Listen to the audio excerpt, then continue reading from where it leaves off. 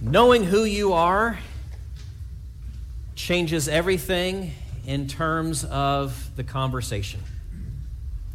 Knowing who you are and knowing who you're talking to changes everything in terms of the conversation. Knowing who you're talking to. Let's think about that. Knowing who you're talking to, who you're engaging with, changes everything, means everything in terms of the conversation. So this week is, I'm sure you know, how could you not, Halloween, right? And you think in terms of some of the things that are associated with that. One of the big ones is, of course, the masks, the disguise, the hidden identity, right?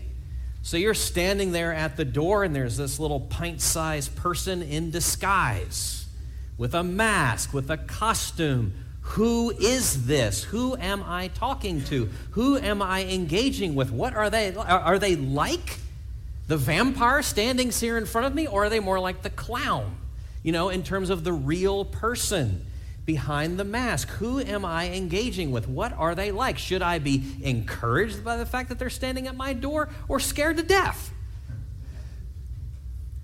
Who am I engaging with? Who is this? Knowing who you're talking to changes everything in terms of the conversation. Well, I have good news for you this morning. Knowing who you're talking to changes everything in terms of prayer. Because prayer is communication with the true and living God. And He has not left us to guess who He is. He's not standing in front of us with a mask, with a costume, with a hidden identity. He has revealed Himself. He has said, "This is who I am." This morning we're going to talk about that just a little bit here in the second installment in this little mini-series on the topic of prayer. So if you have your Bible, I'd ask you and invite you to turn with me to Matthew's Gospel. It's there on the screen. Matthew chapter 6, starting in verse 9. Matthew chapter 6, starting in verse 9. This is a section of the Sermon on the Mount, what is oftentimes referred to as the Lord's Prayer. And it is quite significant in terms of the implications for us as we are trying to learn what it means to pray. So just let me, again, like I did a couple weeks ago, let me just set the scene, if I may. Okay, so Jesus, this is towards the beginning of His earthly ministry. He has undergone the baptism by John the Baptist. He has endured the temptation in the wilderness by Satan. He has moved forward. He has begun the proclamation of the good news of the kingdom and has begun a healing ministry as well, has called His disciples to Himself. And now you see in chapter 5, verse 1, seeing the crowds, He went up on the mountain, and when He sat down, His disciples came to Him, and He opened His mouth and taught them. Sermon on the Mount is what flows out of that, the teaching. Fast forward to chapter 6, part of the teaching has to do with prayer. That's what we're in the midst of reading right now. Let us hear now God's word. Matthew chapter 6, starting in verse 9 on down through verse 13. Pray then like this: Our Father in heaven, hallowed be your name. Your kingdom come, your will be done on earth as it is in heaven. Give us this day our daily bread, and forgive us our debts, as we also have forgiven our debtors. And lead us not into temptation, but deliver us from evil. Let's pray together. Jesus, thank you for allowing us this moment to be there on the hillside with your disciples as we are hearing you teach us to pray. And we never graduate from this school. We are always needing to learn, whether this is the first time we have ever considered this question or the 55th and a half, whether we've been wrestling with what it means to pray all our lives or we just started this morning. Jesus, would you please have mercy? Would you please help us understand the implications of your words here, and not just understanding them in an intellectual way, but may it flow down into the depths of our being. Make us a people of prayer, we ask, Jesus, in your name. Amen. In this section of the Sermon on the Mount, here's what's going on. Jesus is addressing the three big pillars of Jewish righteousness and religious practice, that being almsgiving and prayer and fasting. Almsgiving, prayer, and fasting. Almsgiving being the giving of offerings and gifts to the poor. And with each one of those three, he's giving warnings. And when it comes to the prayer, the warning that he gives is, do not come to the Lord with a stance of hypocritical performance, or thinking it can be somehow a manipulative posturing, but rather it needs to be from the heart. When you come to God in prayer, it must be from the heart. And then with that, out of that warning, then comes this instruction, this section, this larger section within this part of the Sermon on the Mount, not just on prayer, but now here on the Lord's Prayer. Now, a few quick things on the Lord's Prayer. Just quick asides before we get into this. First, it really ought not to be called the Lord's Prayer. It's given by the Lord to the disciples. So strictly speaking, really when you think about it, we should be calling it the disciples' prayer. I'm not going to fight that battle, but that's just, an aside, something worth considering. It's given by the Lord to us, his disciples. Something else to consider. It is not meant to be a liturgy set in concrete, but rather a template, a form, a model for us to adapt and use ourselves in a whole different host of ways. And we know that because of other ways that Jesus prays. Clearly, this is not just the only way that his disciples are to pray, but rather is a template, a model, a guide for us. The last thing is the transition that you see here. That's worth noting. You can see it there on the screen. Pray then. There's a contrast that Jesus is setting up here regarding what he has just taught. We talked about that 2 weeks ago. The emphasis in the Greek is actually on you. So the idea being, this is how they pray. The hypocrites and the pretenders, the manipulators, this is how they pray, not you. You are to pray like this. And then he gives the instruction. And the instruction begins with an introduction. And the introduction, that first line of the prayer, is where we're going to camp out here this morning. In the English, it's 4 words. Our Father in heaven. Now, I got to tell you, there's sadly too many commentaries that don't even talk about this. They just fly right into the petitions. That's a fundamental mistake in terms of what Jesus is giving us here in terms of teaching on prayer, understanding who we are praying to. It is foolish. This is foundational. This is vital. It is always foolish to skip over the foundation, to just gloss over what's vital, to just fly through what's essential. Who we are praying to is that foundational, essential, vital. It transforms everything in terms of our knowing who we are praying to. Knowing who we are praying to changes everything in terms of what we pray and how we pray it. The who changes everything in terms of the what and the how. And we have to begin there. We simply must begin there. If I can put it this way, Jesus is calling us to pray. He's calling his people to be a people of prayer. Jesus is calling us to pray. He is calling us to pray to who? To our Heavenly Father. He is calling us to pray to our Heavenly Father. Now, there are 3 massive implications of that, at least. And I'm going to walk through these. The third is the one I want to spend the most time on. But I do want to touch on the first 2. So the first implication of this, what does it mean that we are praying to our Father in heaven? At least these 3 things. The first thing being, there is a corporate element to prayer. There is a corporate element to prayer. The second point being that there is a powerful aspect to prayer. And the third thing being, there is I was going to say personal. I realized this morning it'd probably be better to say relational. There's a relational aspect to prayer. Corporate, powerful, relational. Did you see what I just did there? I didn't mean to do this. I stumbled into it this morning when I realized it. It's CPR. So whatever it takes to help us remember this, it's that vital. It's the CPR of the soul. Prayer. Okay?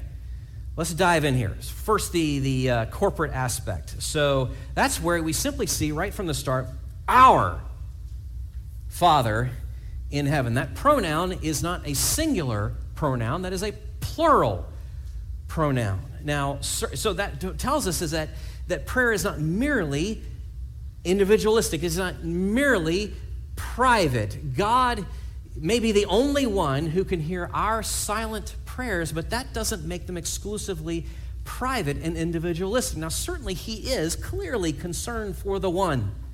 You can see that even as you read through this prayer. He is clearly concerned for the one, for the individual, for our own personal struggles and heartaches and burdens and joys. He is concerned for all of that. But he is also concerned for the many. He is concerned for each living stone in the building, but for the building. He is concerned for every part in the body, but for the body as well. And that needs to bleed into somehow how we pray and how we understand what prayer is. Prayer is not merely private, but there is a familial aspect to it. There are family ties, family bonds. When you become a Christian, it's not just your relationship with God that changes. When you become a Christian, you're brought into a family. And maybe you don't like some of those people that you get, but that's just like it's the way it is just with your biological family. We're brought into a larger corpus of people. Those crazy Christians that bugged you and drove you crazy, they're now your brothers and sisters. Family ties, family bonds. And with those family ties and family bonds, we ought to understand there should then be family concerns. It's why Paul speaks of the need to rejoice with those who rejoice and to weep with those who weep. We are praying to our Father in heaven.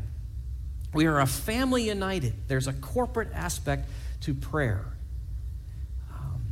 Our ties together in Christ mean that there should be concerns in prayer. We are tied together in Christ. There ought then to be these concerns that we feel, burdens that we feel for one another in prayer. We ought to, in a sense, viscerally want to argue with Cain, taking you back in some Genesis history here. We ought to viscerally, violently want to argue with Cain when he says flippantly to God, "Am I my brother's keeper?" When the Lord confronts him after he has just killed his brother Abel, and Cain snarkily responds to the Lord, "Am I my brother's keeper?" And our answer ought to be, yes. Yes, I am my brother and sister's keeper, which means we must then be given the familial ties, bonds, concerns. We ought to be seeking ways to help each other, seeking ways to pray for each other. Seeking ways to help each other, seeking ways to pray for one another. So just a quick test you could run on that. Let's say there's a transcript of your prayer life. What does it reveal? Does it reveal the family bonds? Does it reveal the family concerns? Just something to consider. Just something to consider there as we think about the corporate reality of prayer, the fact that we are called to pray, all of us, to our Father in heaven. That's the first point. The second, and moving right on from that, is not only is there a corporate aspect of prayer, but there's power being spoken of here, because we are praying to our Father in heaven. Our Father in heaven. Now, just obviously, but it needs to be said, this is not about cosmology. This is not about God in the heavens. This is not about the stars, the sky, the sun. That's not what this is about. This is not about God in the heaven, but the throne of God. This is not about where he is, but who he is. That's what this is meant for us to grab hold of our minds, our imaginations, our hearts, our Father in heaven. This is not about cosmology. This is about his sovereignty, which at the very least we can speak of in terms of his might and grandeur and majesty. We could speak of his wisdom. Here's your $20 word, his omniscience. The fact that he knows all things and knows them very well, such that none of us, however fervently we are praying, are going to inform him of anything. Because of his wisdom, because of his knowledge, because of his power. Here's your other $20 word, his omnipotence. So he knows all things and knows them well. He does all things and does them well. So just as surely as none of us are going to be able to inform him of anything, none of us, strictly speaking, are going to be able to resist him, withstand him, because he is the king. He is the sovereign one. He is the beginning and the end, the Alpha and the Omega. He is the creator, sustainer, and redeemer of everything. That's who we're praying to, our Father in heaven. That, among many other things, ought to elicit in us a sense of awe and wonder that we have his ear. These little crickets, you and me, have the ear of the king.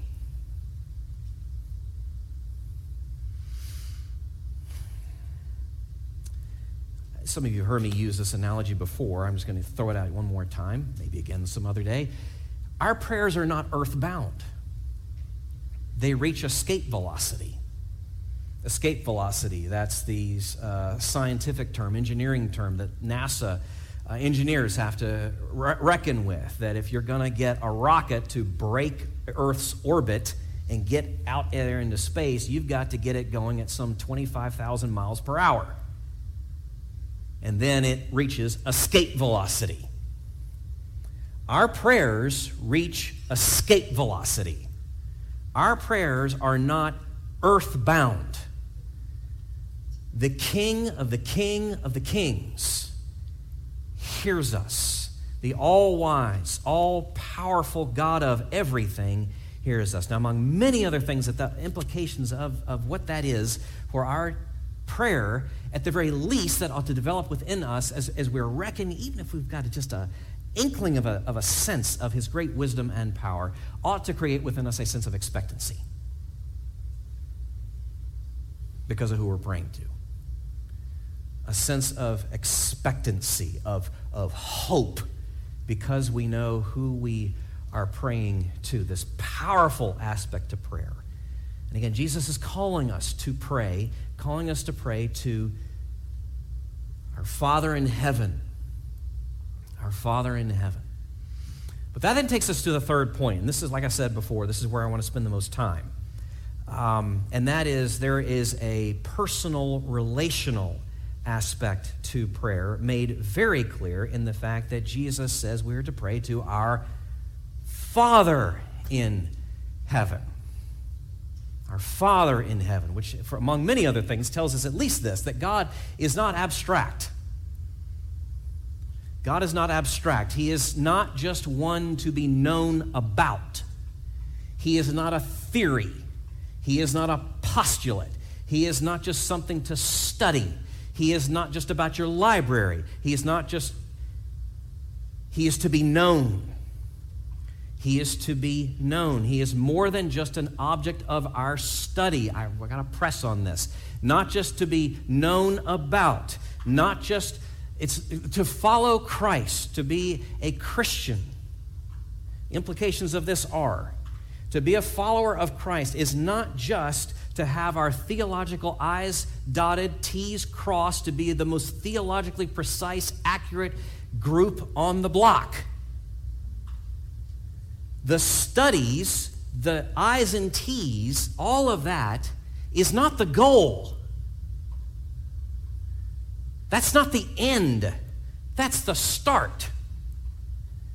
We're not to just be a people who know about God. We're to be a people that, however scary, however dangerous, however uncertain this may feel, uncomfortable it may feel, we are not just to know about him and have him in a box clearly defined, but we are to know him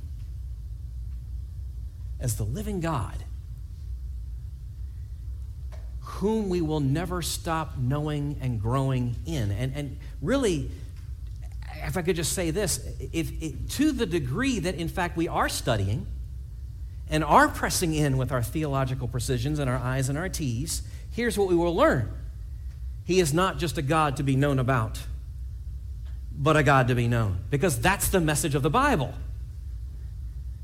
Who he is, in fact, this great, mighty one. God is our Father. He is not just an abstract idea. Now, saying he is our Father, we ought to put a pause just at this moment and just acknowledge the potential barrier that word is. Maybe not for some of you, but for many others, to say God is my Father may not be good news, depending on your experience. Failure as father is endemic, is common to the human experience. It's true for all of us. No father in this room has ever or ever will be perfect. No father that you have ever experienced could ever have been perfect.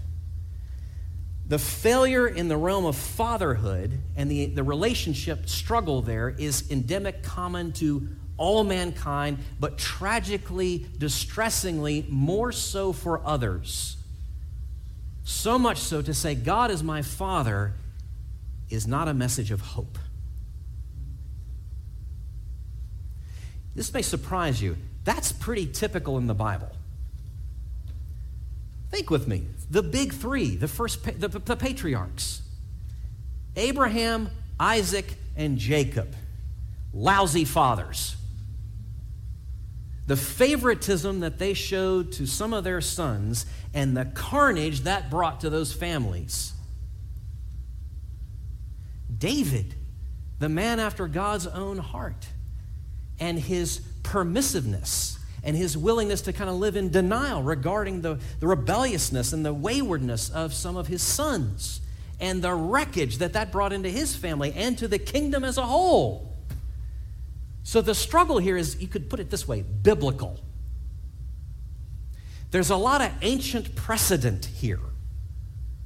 It's why you see the commands, Old and New Testament, given to fathers and mothers, but I'm speaking particularly about fathers, parents, but not just parents, but fathers. It's why we see the commands as to how fathers ought to live. You know what all that the ancient records, the commands, and the common experience drives us towards, when you rightly bring it together, is the longing for the one true good Father. That's where it takes us. That longing, that need that we feel within is taking us to the desire that we would know, who is it? It's God himself as the one true good Father. So then that we would be calling God Father is certainly a revolutionary idea for all of us, but Jesus is taking it further. Not just with everything else I just said in mind, but with one more thing, and that being, in his day, all through the Old Testament era, and then up to his day, this was unheard of to address God in this fashion. Yes, all through the Old Testament, and the rabbis of his day certainly were glad to refer to God as being like a father, one among many metaphors, to describe him as being like a father, but never to address him as Father. You understand, those are worlds apart. To describe someone as being like this, but then to address them like that, those are two very different things. And Jesus doesn't stop here describing God as Father, but he addresses him as Father. The Aramaic word Abba is what it would have been. And that word is the word that any small child would use to address their father. Dad, daddy, papa. It's an address of familiarity and intimacy and vulnerability and accessibility, warmth and strength, all of those things packaged together. It's absolutely revolutionary. This personal, relational aspect to how we are invited, urged to come to God in prayer. I am no expert in childhood development, but I am a father. And as of just recent years, I am now a grandfather. So I've got a little bit of experience in this. I've got a story or two, experience or two, things that I have observed, the stages of development that you can observe with a child as they're maturing, and the marks and the thresholds that they come to, in particular when it comes to the mental, intellectual development, even as a young one, and their speech and their voices, and putting words, associating them rightly with the right object or person. So I can remember in my own experience, drawing way back in the hard drive here, when the youngling would rightly identify the shape and the color, expressing it verbally, the shape and the color. That's a circle, that's blue, that's a cat, and that's a dog. And then the parts of the body, that's the ear, that's the nose. And then to know, that person is Daddy. That is a beautiful, wondrous thing to behold and experience.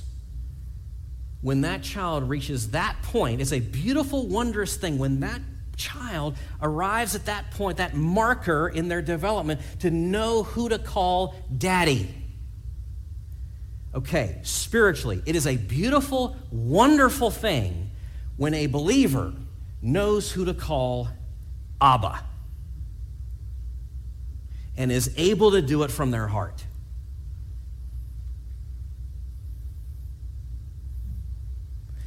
Think with me just some of the implications of this. The implications of what it means to have God as our Father. Where do we start? Where do we finish? We could be here all day. Did you bring up? Oh, we did bring a lunch. That's right.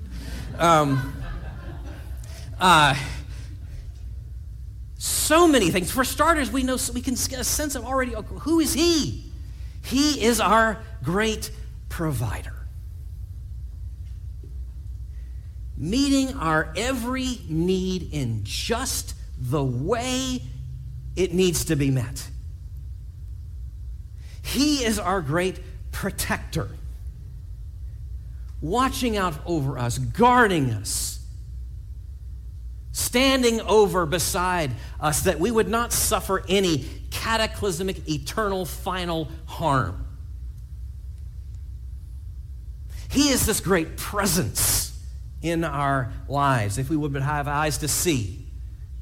Again, the image of warmth and strength here, of intimacy and accessibility, such that He then engages with us with patience and kindness and firmness and affection. Goodness gracious, the things we could say in terms of the significance of what to know that He is our Father. It tells us some things about Him, but doesn't it not tell us some things about ourselves? Some things about ourselves and how we can engage with Him in communication, in dialogue, in prayer.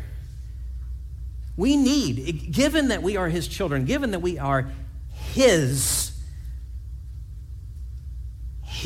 children, that should tell us we need not come to Him with hesitancy. We need not come to Him with timidity. We need not come to Him with fearfulness, but rather with humility, with devotion, with crazy, bold confidence, given who we are. Given who we are. Coming to Him with everything that we are sure about and completely unsure about. Coming to Him with everything that brings us joy and fills our hearts with sorrow. Coming to Him with everything we want to put in the spiritual, emotional, relational, physical buckets. All of it. All of it. Coming to Him with our questions and our doubts. Coming to Him with the things that get us up in the morning and the things that keep us up at night. Coming to Him at any time, at any place, at any state of our hearts and minds. Coming to him. Do you get, this is revolutionary to the degree that we will take this in, that we will breathe this in and breathe this out in prayer because of this relational, personal dynamic that Jesus is saying, our Father in heaven. Our Father in heaven. It changes absolutely, positively everything. If you'll endure this, I'm going to try to give you an analogy before we land this plane. Okay, so a little backstory on my very favorite movie. I think it's my most favorite movie. The Empire Strikes Back, 1980, okay? Saw it in the theater. Stood in line, a long, long line. Here's the thing. The thing that movie is known for, this one line, was a secret. It had to be kept under wraps because it was going to be a game changer. This line is one of the most famous lines in all of cinematic history. No, I am your Father. Okay? That's the line, but again, here's the thing. When it was being filmed, the only people that knew that later on James Earl Jones was going to dub that in the sound booth, the only people that knew that line was coming were the producers and Mark Hamill, the guy who played Luke Skywalker. David Prowse, the guy who's wearing the suit, the Darth Vader suit, the man behind the mask who's saying the lines, that's not his line. That's not what he thinks it's going to be. I mean, it's what he read, but that's not what you heard in the movie theater. But it was such a game changer. It had to be kept under wraps. It had to be secret. It would just ruin everything if the word got out as to who Luke's father really was. And so then you're sitting in the theater in 1980, May, June, whatever it is, 1980. Still today, people have that sensation. You know, if you start rightly with episode 4 and move to 5, you heretics who start with episode 1, if you start with episode 4, there's some tension being built there, right? And there's the big reveal. And then oftentimes, you can see this on YouTube, there's this jaw drop moment. No way. You know, that's who he is. It changes everything for the viewer. But now put yourself, just imagine, just go with me here. It changes everything for the characters. Like, for Luke, from this moment on, it's like, wait, what? How he thinks of, how he engages, how he relates to this figure is completely different than what it was before. Now, okay, you've been very kind.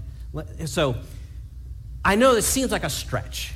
Maybe it is. It seems like a stretch that I would go in this direction to try and say, okay, it's a game changer. The game changer, the radical, upsetting craziness of Luke Skywalker having Darth Vader as his father, and I'm somehow equating that to saying, wait, that's like us having God as our Father. The reason I'm going with this is because it's that radical.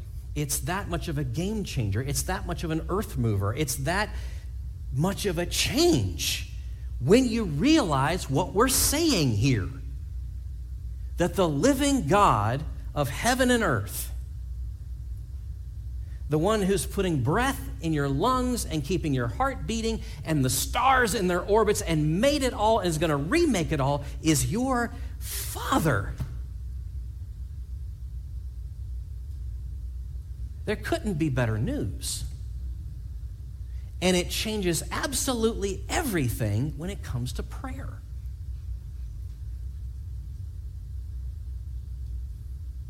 Can we pray?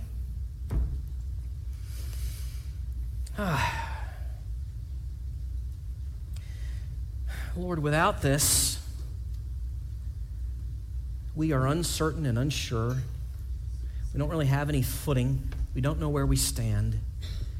Our hearts, if we're praying at all, they are anxious, worried, fretful prayers, or maybe boastful, braggadocious, presumptuous prayers, if we're praying even at all. But now with this, we have assurance. Now with this, there's rest. Now with this, we have access, and we can say, thank you with so many reasons. So many reasons. We can say, Father, thank you. We can say, Father, I'm sorry for turning my back again, for paining your heart. Father, help me. I can't do it. I don't know, and I'm scared. Father, help them. Father, help us. I know you hear. I know you care. Help them. Help us. Jesus, would you please, by the working of your Spirit within our hearts, would you please help us to know what it means to call God Father and to do it every day through the day, and would you start it even this day, this week? We pray in your name.